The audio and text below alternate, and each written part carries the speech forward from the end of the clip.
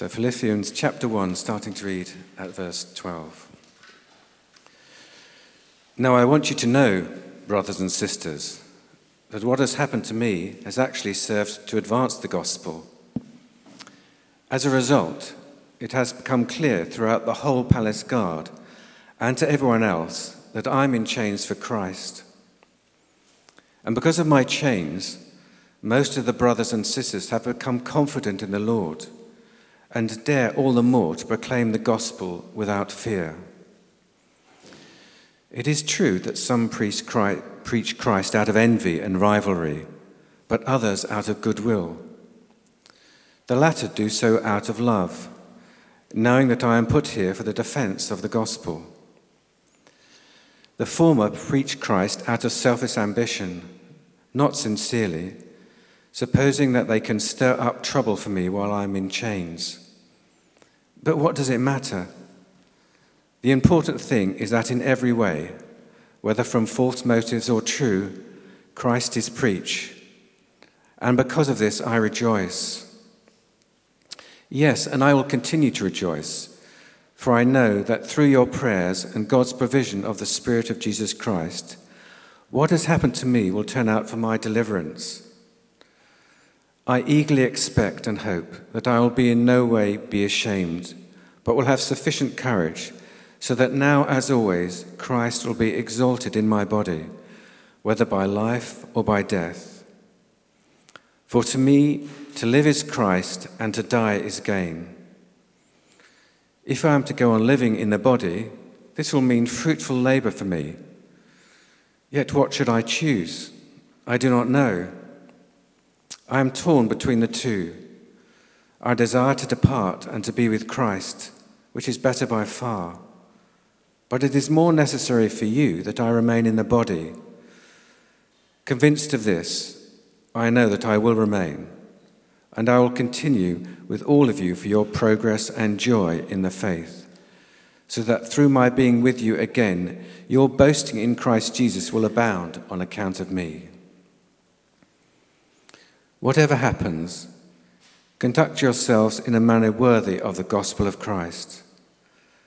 Then, whether I come and see you or only hear about you in my absence, I will know that you stand firm in the one Spirit, striving together as one for the faith of the gospel, without being frightened in any way by those who oppose you. This is a sign to them that they will be destroyed, but that you will be saved, and that by God. For it has been granted to you on behalf of Christ, not only to believe in him, but also to suffer for him.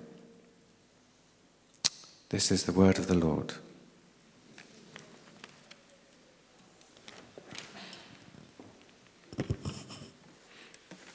Thanks.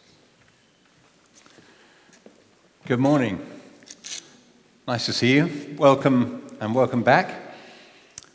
If you weren't here last week, let me just tell you that we're engaged in the morning in a sermon series through Philippians. And we're looking at the letter to the Philippians from one particular vantage point. It's not the only angle you could use looking at this letter, but it's a very helpful one. And the vantage point is this. What can we do to actually experience and enjoy the joy that Jesus promises his followers? I'm not going to repeat last week's sermon. You can get it down from online. But we made two particular points we need to carry over this week. Number one, joy is the normal template for Christ's followers. It's not an optional extra for the lucky few. Jesus specifically promises his followers joy. And the second point I want to carry on with is joy is the product, very often, of habits that we have in our lives. Each of us have ways of behaving which could either buttress and increase the joy that we have, or could actually enable the joy to seep out of our lives. And I think some of the habits that we have need to be reformulated. And we're seeing this as we get to this second look at chapter 1. So would you join me in just praying for a moment? Lord, thank you that you see into our hearts and you see into our lives. And you have good news for us this morning. We want to ask, Lord, that you would speak to us in such a way that we hear your voice, in such a way that our hearts change. So come and help me as I speak, and help all of us, Lord, to become the people you want us to be. In Jesus' name, amen. What's becoming more and more apparent as we dive into this letter of the Philippians is that Paul has experienced plenty in his life which has taught him how to be joyful. He will in fact say later on in the letter, I've learned the secret of being content. I think we're being catapulted into an advanced joy retainment course. And if, as I'm going through these habits, it seems a little bit overwhelming, and I find it a little bit overwhelming, let's take comfort in the fact that God ingrains the ability to live this joy-filled life in us step by step by step. As we join Paul in prison, this isn't his first experience of hardship. But we are getting to hear from the Master secrets which will really help us as we go forward. And it seems to me that in this chapter we encounter 4 or 5 very, very common causes of joy disappearing from our lives. We, most likely, I hope, looking around, will never have the experience of being in prison. But what Paul goes through in prison and the opposition he gets and his challenges are not confined to a prison cell. Very often, these are the things that steal joy. See if you relate to any of them. People. Individuals, and sometimes a collection of people. People can be a pain in the neck. Some people actually set out to take away your joy, but others do it without trying. People. Criticism. Just because you're paranoid doesn't mean they're not out to get you. Some people don't like you, and some people don't like what you stand for. Pain. We understand very well, do we not, why people in pain would be vulnerable to losing their joy or contentment. Thirdly, plans.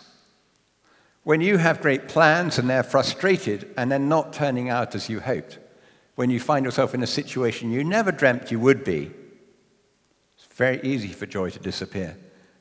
You might have noticed that so far they all begin with P, people, pain, and plans. The next one doesn't. Fear of the future. I could twist it and say phobia, but that's all a bit too clever by half. Fear of the future. If you're worried about the future and anxious about it, well, it could easily rob you of joy. So let's have a look at these causes very often of stolen joy, and let's consider how we could be happy despite all of those happening, because all of them, to some extent, as we see in this portion of chapter 1, were in fact happening to Paul all at the same time. So first of all, how to be joyful even when your plans are cut from beneath you? Because that certainly happened to Paul here. His life's been brought to a standstill. And when I think about Paul and the kind of person he was, I think this would have been very, very difficult for him to handle. Because he's an energetic person. He's an activist, isn't he? When he'd wanted to persecute the church, he didn't sit at home writing tracts about how to do that. He was out there with the mob, persecuting big time, going from house to house. And then after his conversion, when he received a commission to spread the good news of Jesus Christ, he threw himself into it. He took himself to the strategic cities, and he debated in public places, and he made the good news of Jesus known. That's exactly how he founded the church in Philippi. His journey through life has not been straightforward up to now in any sense. His experiences include being shipwrecked and stranded in Malta, where he was bitten by a poisonous snake. That could take away your joy for a bit. And no doubt in his future plans, he sees himself going to Rome, and actually appealing and speaking to Caesar himself face to face. But that isn't how it turned out. He found himself instead pushed to the side, sidelined, and chained and restricted just to one place. He's going nowhere at all. He's under lock and key. He's grounded. And I imagine that's immensely frustrating for him. A few years ago, I read the obituary in a newspaper of a man called Cardinal Francis Xavier. And between 1967 and 1975, he'd been Bishop of Saigon in Vietnam. And then he was arrested by the communists and imprisoned on trumped-up charges for no reason at all. And this is what he wrote. Alone in my prison cell, I continued to be tormented by the fact that I was 48 years old, in the prime of my life. I'd worked for 8 years as a bishop and gained a lot of pastoral experience, and there I was, isolated, inactive, and far from my people. And he ruminated on all the things he could have been doing: pastoral visits, training seminarians, encouraging others, building schools, evangelizing non-Christians. But instead, he was brought to a complete stop. On top of the physical suffering, there was hunger, danger, uncertainty, loneliness, discomfort, injustice. And here's what he was thinking. He wrote it out, reflecting later. Prisoners held captive for long periods without trial and in oppressive conditions retain bitter memories and sentiments of hate and vengeance. That's a normal reaction. I was in prison for 13 years, 9 of which were in solitary confinement. 2 guards watched me, but they never spoke to me apart from saying yes and no. But I knew that after all, they were my brothers, and I had to be kind to them. I had no gift to offer as a prisoner. I had nothing at all, nothing to please them. What to do? One night a thought came, you're still very rich. You have the love of Christ in your heart. Love them as Jesus loves you. The next day I set to work, first by showing gladness and by smiling. I began to tell stories about my journeys in countries where people live in freedom and enjoy their culture and great technical progress. That stimulated their curiosity, and they asked many, many questions. And slowly, very slowly, we became friends. They wanted to learn foreign languages. My guards became my disciples. The atmosphere of the prison changed considerably. And his obituary in the newspaper began like this. The communists noted his habit of evangelizing his jailers, and at first changed his guards every 15 days, but this became too expensive. You get a little bit of an insight of what it's like to be sidelined and grounded. And that's exactly what seemed to be happening to Paul. And yet, he sustains his joy. Now, here's the first takeaway lesson for this.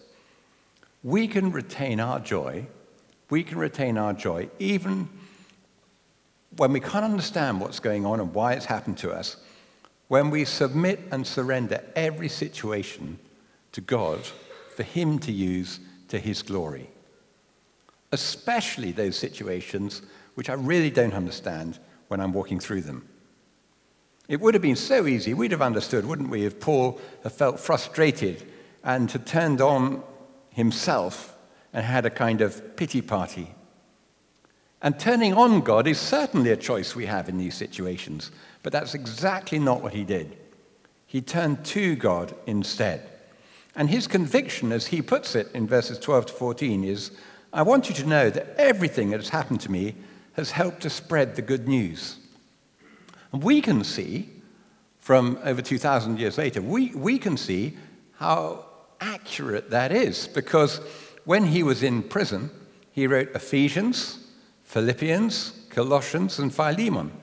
Don't you think these works have advanced the gospel? Yes, absolutely. But also, as he'll explain, he woke up to the fact that because he was chained to a guard day and night, 24 hours, he had a captive audience. And he he shared the gospel with these members of a Praetorian Guard. And he writes elsewhere in this letter, he says that throughout the whole palace guard now, it's known why I'm here in these chains. And the reason it was known is because he was talking to those holding him captive. And tucked away in the very, very last sentence of the letter is an indication of the fruitfulness of this, because he refers to the members of Caesar's household who are believers. The gospel got through right, it penetrated right to the core of the Roman structure of things. God has the remarkable and indeed the unique ability to adopt everything that happens in this world and use it for good. Even those things we don't understand and we can't see the point of, and which are causing us real pain. And the technique that Paul is using here is exactly the same technique as the disciples and apostles use in the book of Acts, when in Acts chapter 4 they pray, "Sovereign Lord." They can't understand what's going on, but they say, "You have determined what has happened." It's exactly the same technique as David recommends in Psalm 37, when he says, "Stop fretting and trust." And when you and I trust in these very difficult situations, two things will happen. Number one, it's a very powerful witness to those who don't believe. So he writes in verse 13, "Everyone here, including all the soldiers in the palace guard, knows that I'm in chains because of Christ."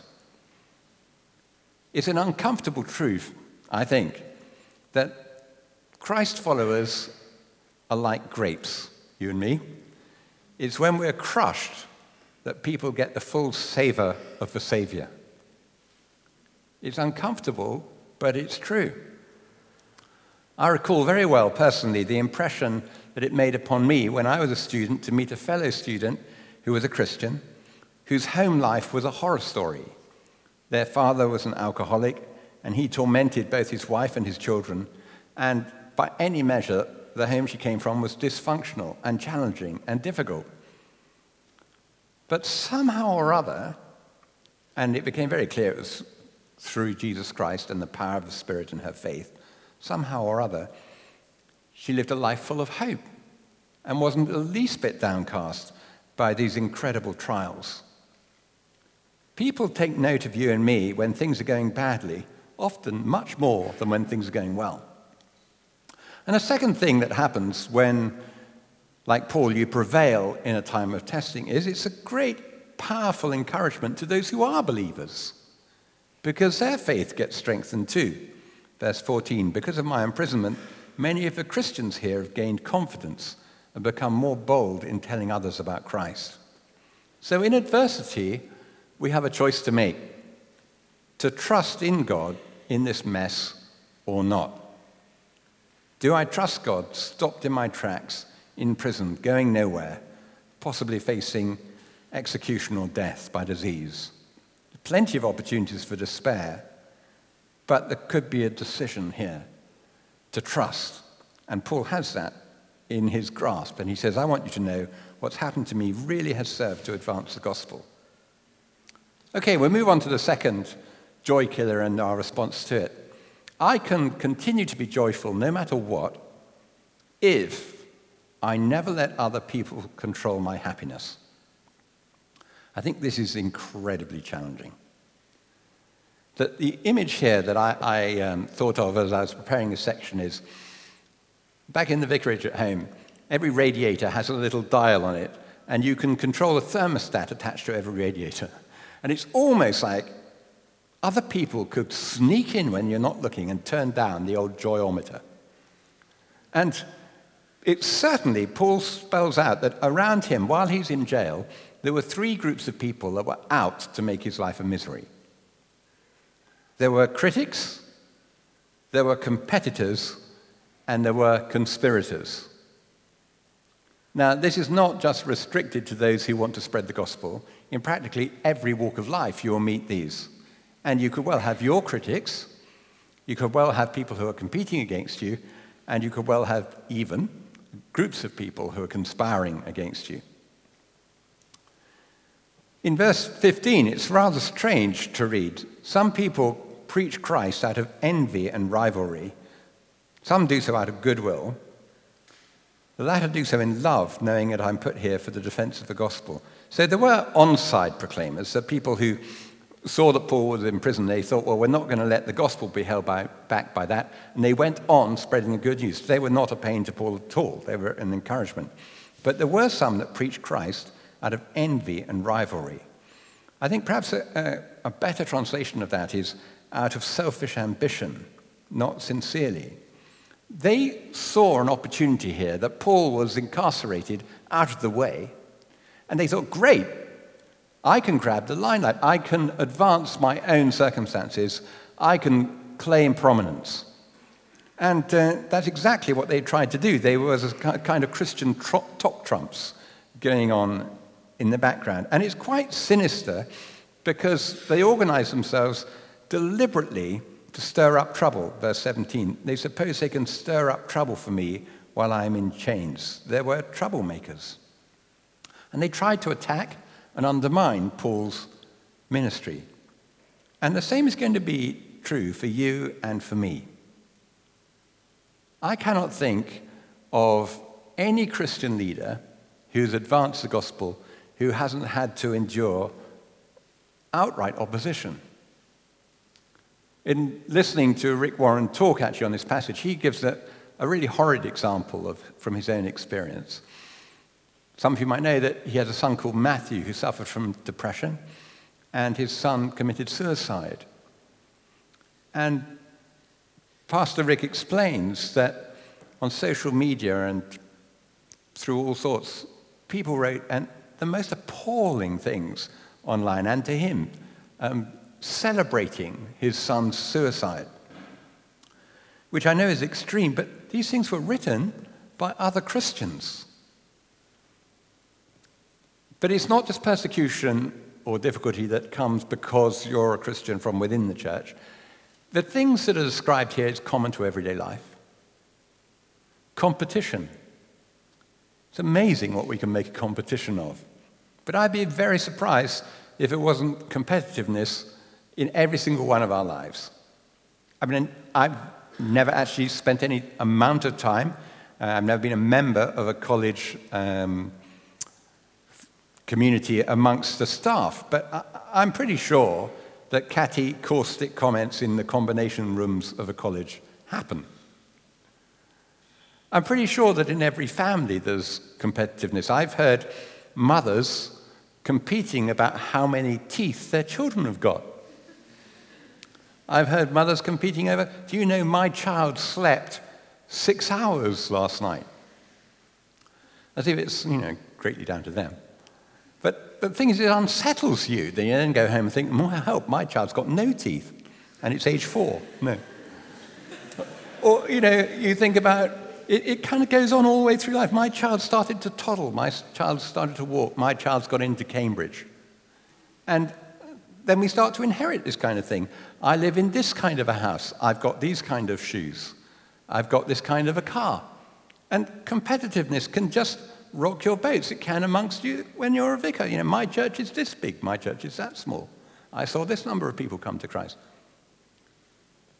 But none of that's to have any influence on our joy, because that's not where our joy comes from. As Paul will say, verse 18, what does it matter? The important thing is, what matters is, in every way, right or wrong, the message of Christ is being shared. So I'm happy and I'll continue to be happy. Don't let other people knock you away from your main purpose and vision in life. Don't waste strength hitting back at your critics. If we allow the opinion of our detractors to determine our joy, then joy won't be around for long.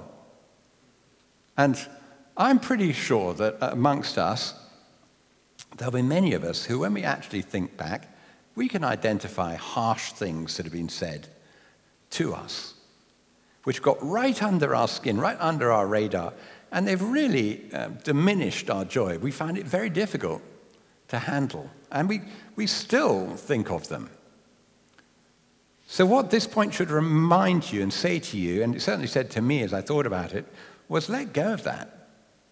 Let go of those comments. You don't have to respond to them. You don't have to be tied down by them. You don't have to let them impact your life one bit. Now, I'm not talking about constructive criticism aimed to build us up. That's completely different. Of course, we take notice of that. I'm talking about destructive, words which wound and destroy. And it's unnerving to find that people are deliberately stirring up trouble. But don't let that steal your joy. It doesn't have to. You can decide to trust in the Lord and plow on. That's exactly what Paul decided to do. And then moving to another cause of joy being robbed, the fear of the future. Some people are held back out of worry and concern over the future. Paul's worked this one out as he sits in jail. He works out for himself there are two potential futures for me. Either I remain on earth, in which case, he says to himself and to the Philippians, I'll be able to continue the work God's given me to do, and that will be joyful. There's fruitful labor ahead. Or I will die, in which case I'll be in the company of Christ, face to face, and that's a pretty good outlook. So he says, either way, it's win-win, and I've reason to be joyful. Now, if you're going to actually live out this point, and you're going to benefit from it, I just need to say something to you to make sure we're clear here. You need to invite Jesus to be Lord of your life. You need to know now that you're secure in him. Before I was a follower of Christ, I completely misunderstood this. I thought that this is how it worked. I was wrong, but this is how I thought it worked. I thought what religion you had was a bit like backing a horse at the beginning of a race. And it wasn't until the end of a race where you would discover which horse had won. But actually, what we're told in Scripture is it's not like that. John says in his Gospel, John chapter 17, verse 3, he says, "This is eternal life, that you know Jesus Christ as God's Son, the one he sent." And eternal life for me began on December the 8th, 1980. That's the day that I handed my life over to Jesus Christ. And I said, I'm yours. You can be Lord of my life. And I exchanged plenty that day.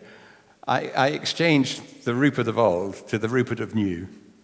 I exchanged an unknown future for me to the known future of being forgiven and being loved and looking forward to being with Jesus. And just like Paul, and just like every follower of Christ here today, I know that when I die, I walk into his company, forgiven and loved. That is the outlook for a Christ follower. So joy awaits us here on earth or there in heaven. And that's exactly what Paul says to himself. And there's another reason that he's filled with joy, despite his circumstances. His focus on his life's purpose. And his life purpose for him was to do what Christ had told him to do. He says in verse 17, "For me to live is Christ." Now, I want to challenge us. I won't ask you to say it out loud, but actually, honestly, how would you complete that sentence? For me to live is, you're sitting in prison, what would it be? To get out of here so I can watch TV? It's to reduce my golf handicap. It's to write or to read another book. It's to check how my finances are going and my investments are going up. Well, I don't know how you'd complete a sentence, but I know how he completed the sentence. Primarily, my purpose is to live for Christ. Now, there's nothing wrong with reducing your golf handicap or writing your next book or watching TV necessarily, but they won't sustain you on their own. Christ will. And he says, my life's purpose is to complete the work God has given me to do. And incidentally, if you're invested in the kingdom of God, your shares are doing very well. And they will prosper in the future because it's on a long-term growth curve. You can't fail if you invest in that. Okay, let's stop for a moment. Quick reality check. How do we get this from our heads to our hearts? How does this turn from Philippians, from what I'm saying about it, into habits that will actually help? What's to be done? Well, Paul gives us a clue here. Certainly, this takes determination. There is willpower in this equation. You're hearing these facts, we're getting these ideas of responses. We are going to have to decide to respond like this. The will plays a part. The will plays a part. So in Psalm 145 begins, I will praise the Lord. And Spurgeon, a great preacher, said, let me tell you, you'll often have need to say, I will, a great many times, because many obstacles will hinder your resolve. These will cause depression of your spirit, and then you must say, I will exalt you, my God the King. Poverty, sickness, losses, and crosses may assail you, and then you must say, I will praise your name forever and ever. The devil will come and tell you Christ doesn't care for you, and then you must say, every day I'll praise you. Well, that's true. Our will be foundational. But secondly, it's not just willpower, it's spirit power. Verse 19, I know that through your prayer and the help given by the Spirit of Jesus Christ, the prayers of fellow believers make a really significant difference to our ability to continue with joy. When at the end of every service, the service leader says here in this church, if you'd like to receive prayer, do go over to this side. It's not a kind of cosmetic addition. It's something we really believe in, that we are here to support one another, that we don't have to muscle our way through all this just by grit and determination. The prayers of other people make a huge deal of difference. And the help of the Holy Spirit himself. That's what Paul says, the help given by the Spirit of Jesus Christ. There is a supernatural strength and anointing that, allied with our will and these habits, bring joy into our lives. Richard Wurmbrand was a Romanian pastor, and in his biographical book, Tortured for Christ, he writes of his experience. In several different prisons, they broke 4 vertebrae in my back and many other bones. They carved me in a dozen places. They burnt and cut 18 holes in my body. But alone in my cell, cold, hungry, and in rags, I danced for joy every night. Sometimes I was so filled with joy, I felt I would burst if I didn't give it expression. And curiously, this is really strange in verse 27. Curiously, there is a joy that comes in sharing Christ's sufferings. I'd never have guessed that. But if you take a hard look at verses 27 to 30, it says, whatever happens, says Paul, conduct yourself in a manner worthy of the gospel of Christ. Verse 29, for it's been granted to you on behalf of Christ, not only to believe in him, but also to suffer for him. And this very strange teaching is actually the experience of Christ followers. And Jesus seems to repeat it in more than one place. In the Sermon on the Mount, he says, blessed are you when people insult you, persecute you, and falsely say all kinds of evil against you because of me. Rejoice and be glad, because great is your reward in heaven. For in the same way they persecuted the prophets who were before you. And the apostles and Paul understand in a very remarkable way that it's a privilege, as a matter of fact, to share in the sufferings of Christ. That's why in Acts 5, after the apostles had been flogged and ordered not to speak in the name of Jesus, and they let them go, and we're told the apostles left the Sanhedrin rejoicing because they'd been counted worthy of suffering disgrace for the name. They just pressed on and pressed on and pressed on with God's purpose for their lives. And that's what we must do, and it's what you must do. God's got a purpose for everyone that follows him. And it doesn't have to be all that complex a thing. It can just be as simple as keeping on reaching out to people with the love and good news of Jesus Christ. Keeping on being the good news in your area. But I thought it would be appropriate just to end this sermon with another true story of God showing his faithfulness to someone in prison. Some years ago now, I invited a man called Paul Negrut to come and preach at a different church where I was vicar in Salisbury. And I knew about Pastor Paul that he'd lived through a time in Romania of great oppression and great, great suffering. And I knew that his family had suffered a lot, and he'd been in prison many, many times. In the course of a sermon, he told this very true story, and it's an amazing story. He said, in the prison that he was incarcerated in, one night, God spoke to one of the people in prison and said to him, "Sing." And this man thought to himself, I cannot sing. If I sing in this prison, the guards will come and they could execute me. But the Holy Spirit kept saying to him, "Sing." So eventually, he started to sing. He asked God, "What should I sing?" And he sang a hymn, "Blessed assurance, Jesus is mine. Oh, what a foretaste of glory divine. Heir of salvation, purchase of blood, born of his Spirit, washed in his blood." And then it's got a little chorus, and it goes, "This is my story, this is my song, praising my Savior all the day long." This is my story, this is my song, praising my Savior all the day long. Sometime later, in the daytime this time, this same prisoner was at work, and his work was polishing the cobblestones in the courtyard of the prison.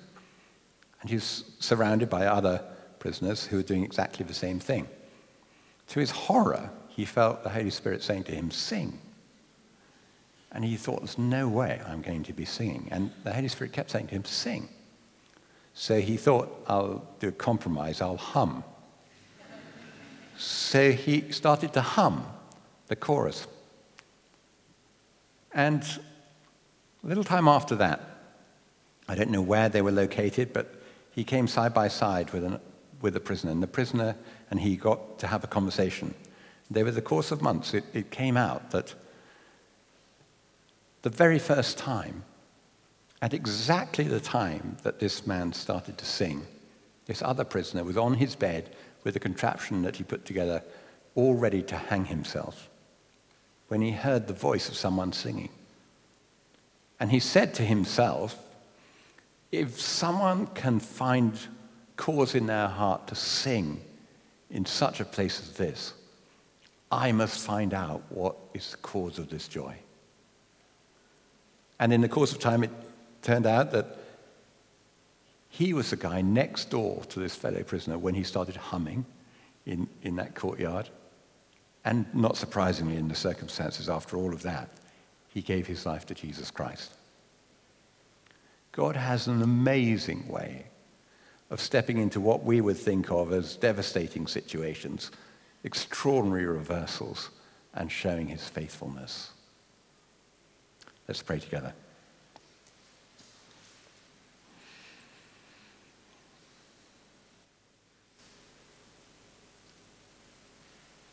Probably each of us can identify with at least one of the things that could steal our joy this morning. But let's identify with the cures as well as the causes. And let's determine that we, like Paul would say, what matters is that the gospel goes forward. What matters is I cling on to the purposes that Christ has for me in life.